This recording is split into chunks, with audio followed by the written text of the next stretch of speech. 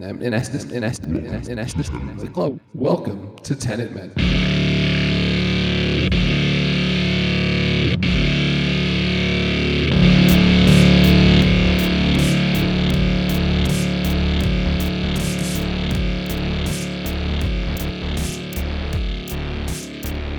Welcome to Tenet Men.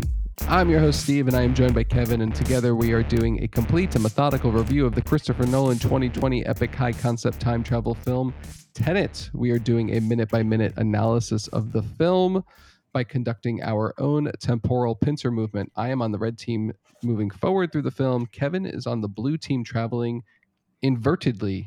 How are you, Kevin? Okay, just as confused as ever here on the blue team. Would you say dazed and confused? Nah, not really dazed. I wish, but I'm more just that. We talk a lot about the Tenet sequel. That's the Tenet sequel. Tenet 2, Dazed and Confused. The more I think, I keep going, there would be a good sequel to this, but this is also one of his least critically reviewed films. Yeah, people put it like, I get like the suggested articles that I should read, on all these different feeds every day. And there's always like one a week that's like Christopher Nolan's worst films, and like Tenet's number one on there. Yeah. I don't think this is his worst film. It's not his best either, but that's also a very high bar. I hold Tenet. I hold Inception very high. What's his worst? Oh, Dark Knight Rises. Yeah, it would probably be. I'm less of a fan of the entire Batman series than you are. But maybe with that third one, I mean, if any movie he ever did for money, it was that one. And I think that's record. I think he's almost on the record that he just did that one. I enjoy that movie. I mean, I like the characters, but the story is really bad. And it's the least cinematically interesting, I think. There's also just like some bad dialogue and bad fight scenes in that movie. Yeah, exactly. Anyway, we can dig into that another time. Yeah, some other day on our review podcast, where we should review we should walk through his entire filmography somewhere. That's a great idea. So Tenet, his second worst movie. We're not even sure that's true. All right, well, we'll figure that out. I have to watch The Following. And Insomnia? Yeah, Insomnia is good. Insomnia is better than Tenet. Okay, those are the only two I've never seen. I haven't seen The Following. Cool. Well, hey, this is episode 24, by the way. I am at minute marker 23:21 to 24:21. Shall I get into this? Yes, let's just jump. So let's jump. Excellent. Jump. Yes, let's jump. Let's off this ledge. Yeah. So we are wrapping up our scene in Priya and Sanjay's flat in Mumbai. We left off last week with a really good line, actually, from Priya. To get anywhere near Satyr would take a fresh-faced protagonist. And wow, look at that. We have a fresh-faced protagonist. His name is Protagonist. So, I mean, what are the odds? Do you think there's ever been any other protagonists that Priya has sent to their deaths? Maybe. Yeah. Maybe. Yeah. After he leaves, a guy parachutes down. He's like, "Hey, I got a job for you." She just does this every night with a different protagonist. Yes. Somebody comes in a squirrel glider suit. Maybe Batman comes in. Yeah. I'm trying to think. Matthew McConaughey and Mahershala Ali or somebody. Oh, that's good. Yeah, I like that. That's the sequel. This is the sequel. Yeah. All the other timelines. Yeah. But yeah. Anyway, fresh-faced protagonist, and then she says, "You are fresh as a daisy." Great line. Maybe. Get close. Find out what he's receiving and how. Then the protagonist says, "Is it safe to involve British intelligence?" Interesting question. Is he saying this because he knows Satyr resides in London? Is he saying this because maybe he doesn't trust Neil? What's the reasoning behind this question? That's a great question. I think it comes up in the next scene, because there's something I noticed in the dialogue of the next scene when he's talking to Crosby. Okay. Which we can get to, but also Yeah, it's a jump to go from, because he's definitely American. Like, why he jumps right to British intelligence? Maybe just because he resides in London and is on the outs with Moscow, so he wants to, get some intel from British intelligence. That's the only thing I can really think. That, or like it's a Neil thing. Like, can we trust Neil? Neil is Oh, obviously British intelligence, true. but I feel like we've already established we can trust Neil. They already had their playful exchange a couple minutes ago. Mm-hmm. I don't know, just Yeah, interesting. yeah. The script is very close to. It's actually word for word what is said, because I went through it, because I kind of wanted to see, because this scene sets up Crosby's scene, Yes. which it feels like that one comes more out of nowhere than this Priya person. We also don't return to Crosby at any point, so Well, Michael Caine has to make a has to cameo, he so has to give some pearls of wisdom in right. every Christopher Nolan movie. All right. Well, so Okay, let's keep moving. he says that, and then she responds, "I have a contact who's out of Sator's reach." So Mhm. then we hear some sirens and response vehicles approach at the street level. They look down at the ground. We can see the vehicles pulling up to the building. The protagonist starts looking around, and Priya says, "You must have had a plan for getting out." And the protagonist is setting up his bungee cord on the railing, looks at her and says, "Not one I love." And then as he says that, you see Neil like lunge from in the background, which I love. It's just like, hey, there was someone else here the whole time. Yeah. And then the protagonist jumps next. And then as they fall to the ground, they're kicking their legs. I don't know if you noticed that.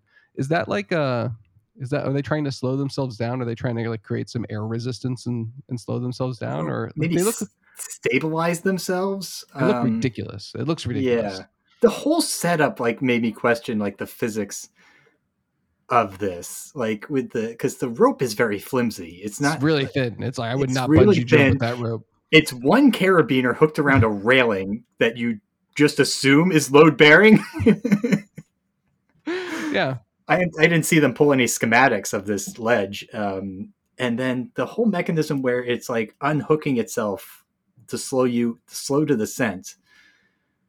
Um, I don't know. I haven't seen any MythBusters on this scene if this little rig is possible. And then to Yeah. take it off, they just kind of like flick it off. So yeah. So then It comes up too easy. So they're falling to the ground. They're kicking their legs. They look ridiculous. Priya like looks over the side and watches. And then as Neil and the protagonist get close to the ground, they don't like bungee back up. By the way, they just like come to No, like a nice slow halt. Like this looks like a really pleasurable like ride down from the building. Then they do something on the back. The cables disconnect. They fall to the ground. And then they try and blend in, but it's like it's two white guys in a sea of brown people in India that just fell from the sky. that fell from the sky, and they have these ridiculous looking vests on. Yeah. So, but it works because no one notices them somehow. Yeah, I guess each time, because the thing zigzags or zippers, or switchbacks across their back. So I guess each time it gets pulled off of their back from the holding, it would be an increasing amount of restriction. Oh, so you think like But it has to be so perfect that they perfectly land on their feet. you think the vest is absorbing the bungee capability? Because like, but like that would just like kill them because like it would pull But tighter and like you said, tighter. there's no elasticity to them landing. No, they come to like a nice perfect halt and they're able to just like tap the ground. Yeah, and walk normally. Right. Yeah. As if they've done this before too. Yeah. And our protagonist, who famously broke his leg in basic training, jumping out of a plane. That was parachuting. Very different. Very different. Yeah. Okay. All right. Moving on. Anyway, fun scene. Yep, it is a fun scene. It's very fun sequence. It is fun. We go to the next. We break and then we pick back up at 24 minutes. Exactly 24 minutes. Protagonist walking down a sidewalk. We're clearly in London. We can see the very British taxis. He goes up some stairs and enters this building. It's a very grand building. He's like in this lobby that's like a, I don't know, super high ceiling. It looks super fancy and really nice. It's called the Members Club in the script. So that must be where you get those coats from the 80s. What? The members only coats. What members only? What are you talking about? Look up a members only coat. You'll be like, oh, my grandpa had that coat. I have no idea what you're. I'm looking this up in real time. Members only coat. If you got that joke, tweet at Tenet Men to let me know. To reassure me I'm not crazy. Members only. No, I see like so many different things. I have no idea what you're talking about. All right. Anyway, it's a terrible joke. Okay. So yeah, it's obviously some kind of like highbrow fancy place because the dialogue with this host goes horribly. The like host comes up to the protagonist. He says, "May I help you, sir?" And then he says, "I'm Mr. Crosby's lunch." And it's a weird way to say that, by the way. Really weird way to say it, yeah. You cook me medium rare. Yeah, like. And then he says, "I presume you mean Sir Michael Crosby's lunch." And the protagonist says, "Presume away." It's like this like kind of snarky dialogue back and forth. But I'm just left with the impression that the protagonist is not a very good spy here, because you think he would know how to enter such a fancy place and say who he's meeting. Or he's a great spy because he's like throwing them off the scent of. Okay. Maybe. If he tried to act too suave, they'd see through it. Yeah. So he acts like new money, right? Is that what you think? That's what I would assume, that he's overplaying it so that this guy who's named the steward dismisses him, and he's like, "Oh, that guy's just some, yeah, they have some lowbrow business guy who has no business being here." Whereas if he was pretending to be rich, that would be more suspicious than somebody who just walked in off the street, I think. They have some more additional banter later. So, but then he says, "If you'll follow me," and then he walks away, and then we're done. We're at the 24-21. So, stay tuned for next week when we get to introduce Sir Michael Crosby. Sir Michael Caine. Sir Michael Caine's knighted, right? He's got. I think he is. Yeah. If anybody is, he ought to be. Alec Guinness is definitely knighted. Well, yes. Yes, he has passed. But that doesn't go away. You continue to fight for the Empire in the ongoing battle of the cosmos. They're shrinking, yeah, really defending their shrinking empire, but yeah, sure. All they have is the cosmos is what's in the past. Okay. All right. Switching over. We're changing gears. We're going through the turnstile. Coming out the other side, and we are almost to the beginning of the third act, and all action. I think there's one line of dialogue in this scene. Wow. So in our last minute, we had blue team infiltrating, and this time we have the red team infiltrating. We start with a great shot of the Chinooks choppering in. We then cut to the protagonist's view from inside the Chinook. He's not in a container like Neil was, hanging below the chopper. This is inside the chopper. He looks out and he sees the other team coming in. He also sees the Stalag scene. And that's at, starting out at 2 hours and 21 seconds. So I'm just about to dip under the 2 hour mark.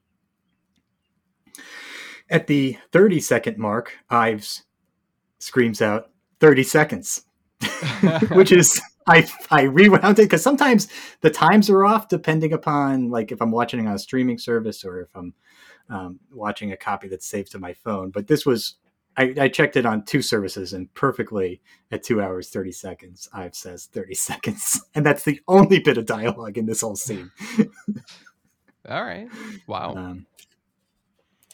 We then get the red team landing at 41 seconds, and they immediately move to take out the anti-aircraft guns that are firing at the blue team. Okay. That is technically taking off, which makes me wonder, is the anti-aircraft crew inverted, or because they were not firing at the red team, they were firing at the blue team. Yeah, they're taking out the guns so that the blue team can get away and complete their mission, because this is the end of their mission. Correct. So this yeah, is the end of their mission. So they're the red covering team. their exit. Exactly. And we do see the blue team's mission is kind of to, well, technically, I don't know. I think we see them reassemble, but we have to reverse that in our minds. They unassembled a gun. But how did the blue team get in? They land right after they take out the anti-aircraft guns. We see them. Well, actually, this is the exfil. You're right. Because the protagonist looks over and he sees people limping backwards out of their containers. So we got to think at the end of the mission, like, where does the blue team go? The blue team goes into a bunch of containers at the end of their mission. That we're seeing that in this minute. No, I mean, That's go back to last episode, Steve. I covered that, and it was just as confusing as you are now. That's why, like, they're cutting back and forth between different times. So in my previous minute, we saw Neil come out of the shipping container, but in this time frame I'm talking about right now, where the protagonists just land, that has not happened yet. Technically, Neil's not even on the field. Well, he's not a good example because we don't know where he is. Neil is not in this minute. You should use the other one. Wheeler. Wheeler is limping, is carrying her soldiers into the shipping container, and the red team is covering for them. But how do they get there?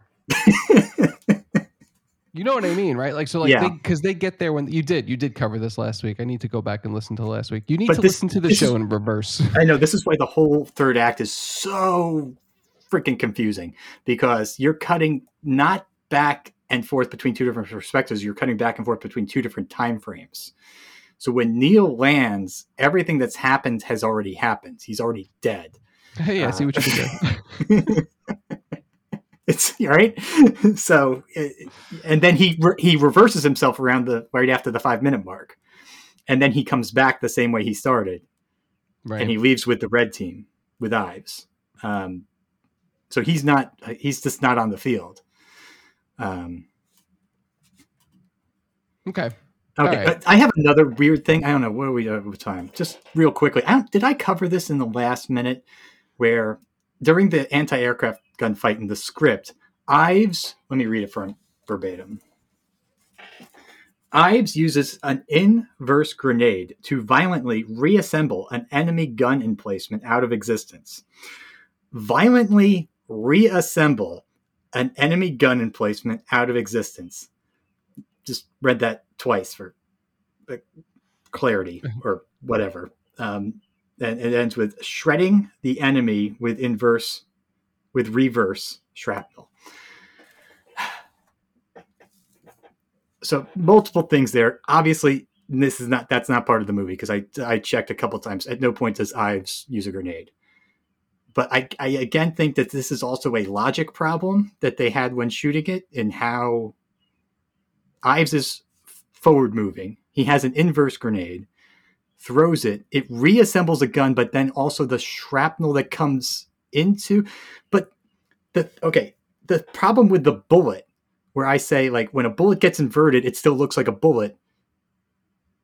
And then, but, like, at what point does the bullet get stuck in a wall and get sucked back into the gun? Right? It's the same thing. So if I walk through a turnstile with a grenade, that grenade's now inverted. Wouldn't it just be a pile of scraps until I throw the scraps into the air and it turns back into a grenade? No, because you're inverted, right? Like, if I'm inverted, right? If you take a grenade into a turnstile and invert yourself and the grenade, then you can still detonate it in inverted time from someone who's from a normie, right? Yeah, but but Ives is not inverted. So Neil, the little scamp, replaced Ives' grenades with his own. Again, you're moving forward in time. You pull a grenade out, you pull the pin, and you throw it. At what point does the grenade become a bunch of scraps that are scattered all around the vicinity and turn back into a grenade, which is what should happen? It shouldn't it be a pile of scraps you throw? It would just be a pin. You Right? It would just be a pin. Right? Right. And then you'd have to, it's like reverse throwing a baseball. This is why inverted objects make no sense. Yeah, like again, and probably why it's not in the movie, because like I think like at some point that they were trying to be like, oh, well, wait, how do we do this? Because if you just inverted the throw, it would unexplode and the grenade would fly back into Ives' hands, just like we saw a bullet jump back into the protagonist's hand earlier in the film. It doesn't make sense if that object explodes at some point. Right. This is what you'd see. He'd have a pin, right? And he would just be like... So Ives is walking around with a pin. No idea when he's going to need it. And he sees a group of soldiers firing an no, because the gun is broken up. So he sees a bunch of soldiers standing around a broken gun. And then he goes, I know what to do. He pulls out a pin, and then he waits a second, and he sees the thing unexplode. And then he catches the grenade. The grenade comes flying. He grabs it, and he quickly puts the pin in. Yeah, what does he do with the grenade? Was it just a paperweight from then on? I don't know. I wouldn't want to carry around an inverted grenade. It would make me nervous. Yeah, it's which also same thing. So if you pick up a gun that went through a turnstile fully loaded, are there bullets in there, or the bullets disappear and they go into the cosmos? It's just okay. Inverted objects do not make logical sense at all. I agree. I would love to. This is like one of those moments where, because like Christopher Nolan, like he wrote the screenplay and he's like, this is so clever. And then when it came down to like the execution of it, he's like, oh, this is impossible. This doesn't make any sense. It reminds me of that documentary of him talking about Interstellar, and he wrote it with a physicist, right? Kip or something like that. Thorne. Sorry. Yeah, I knew it was some sort of name like that. And Christopher Nolan kept trying to introduce time travel to it. Yeah. And the guy kept going, no, time moves in one direction. You can't. There's no. You can't go back in time. And then this script feels like a response to that. Like, I'm going to time travel all over the place. Sure. And then he starts going, oh, wait a second. Oh, I get it now. Let's go back to the historical documentary. Let's go back to what biographies do I have? All right. That's Oppenheimer. Yeah. That's where we're getting that. Okay. After the anti-aircraft gun is disassembled, the blue team, to our perspective, lands, but they're limping out. And at that point, this is another weird thing I wanted to bring up. I should have paid better attention to this. The protagonist checks his watch, and it's at 9 minutes, 58 seconds. And then we get another sequence of the protagonist this time doing a wonderful run and shoot to the great score, the menacing, the relentless downbeat of that score, which is really, it's great imagery. But the question I have for the watches, and I'm going to try and answer this next time, because I'm going to rewatch this whole sequence backwards and forwards before the next one. Answering the question, the red team's watches count down. Are they all counting down? Do the blue team's watches count up? I don't know. That's a good question. Because his watch is counting down from 10 to 0. I bet red is counting up to 10. Well, red is counting down. Or red is counting down, you're saying? Yeah, because his mission just started, and apparently they took out that anti-aircraft gun in 2 seconds. But it said 9:58. Oh, okay. So that means he's at the very start. So he has 10 minutes to complete this. Does blue count up then? Yeah, because from that perspective, it would make sense, because they're landing at the end. So they go, okay, we got to be out of here in 10. But then does Neil's watch change at any point, because he reverts himself? The time on every watch would be identical in that case. The blue and red? Yeah, wouldn't they? If yeah, I think so. I mean, it tells you the same thing. Right. It's kind of interesting. but I also have to think about the audience perspective of that, because we're both looking at watches and what does it mean. I bet they do match, but then you have to remember that Neil is in the protagonist's future, 10 minutes in the future. Right. I'll have an answer for this next episode. So listen to the next episode. Follow us, please. Stay tuned. You're going to get some big reveals in episode 25 of Tenet Men. Oh, it's exhausting. What happens at the end? Okay. The running and shooting, and then it ends. All right. Oof, we did it. It's kind of a big minute without... Yeah, that's a big minute. With no dialogue. With no dialogue. Yeah, 30 seconds. Yeah. Wow. All right. Sometimes in just describing this stuff, I get exhausted.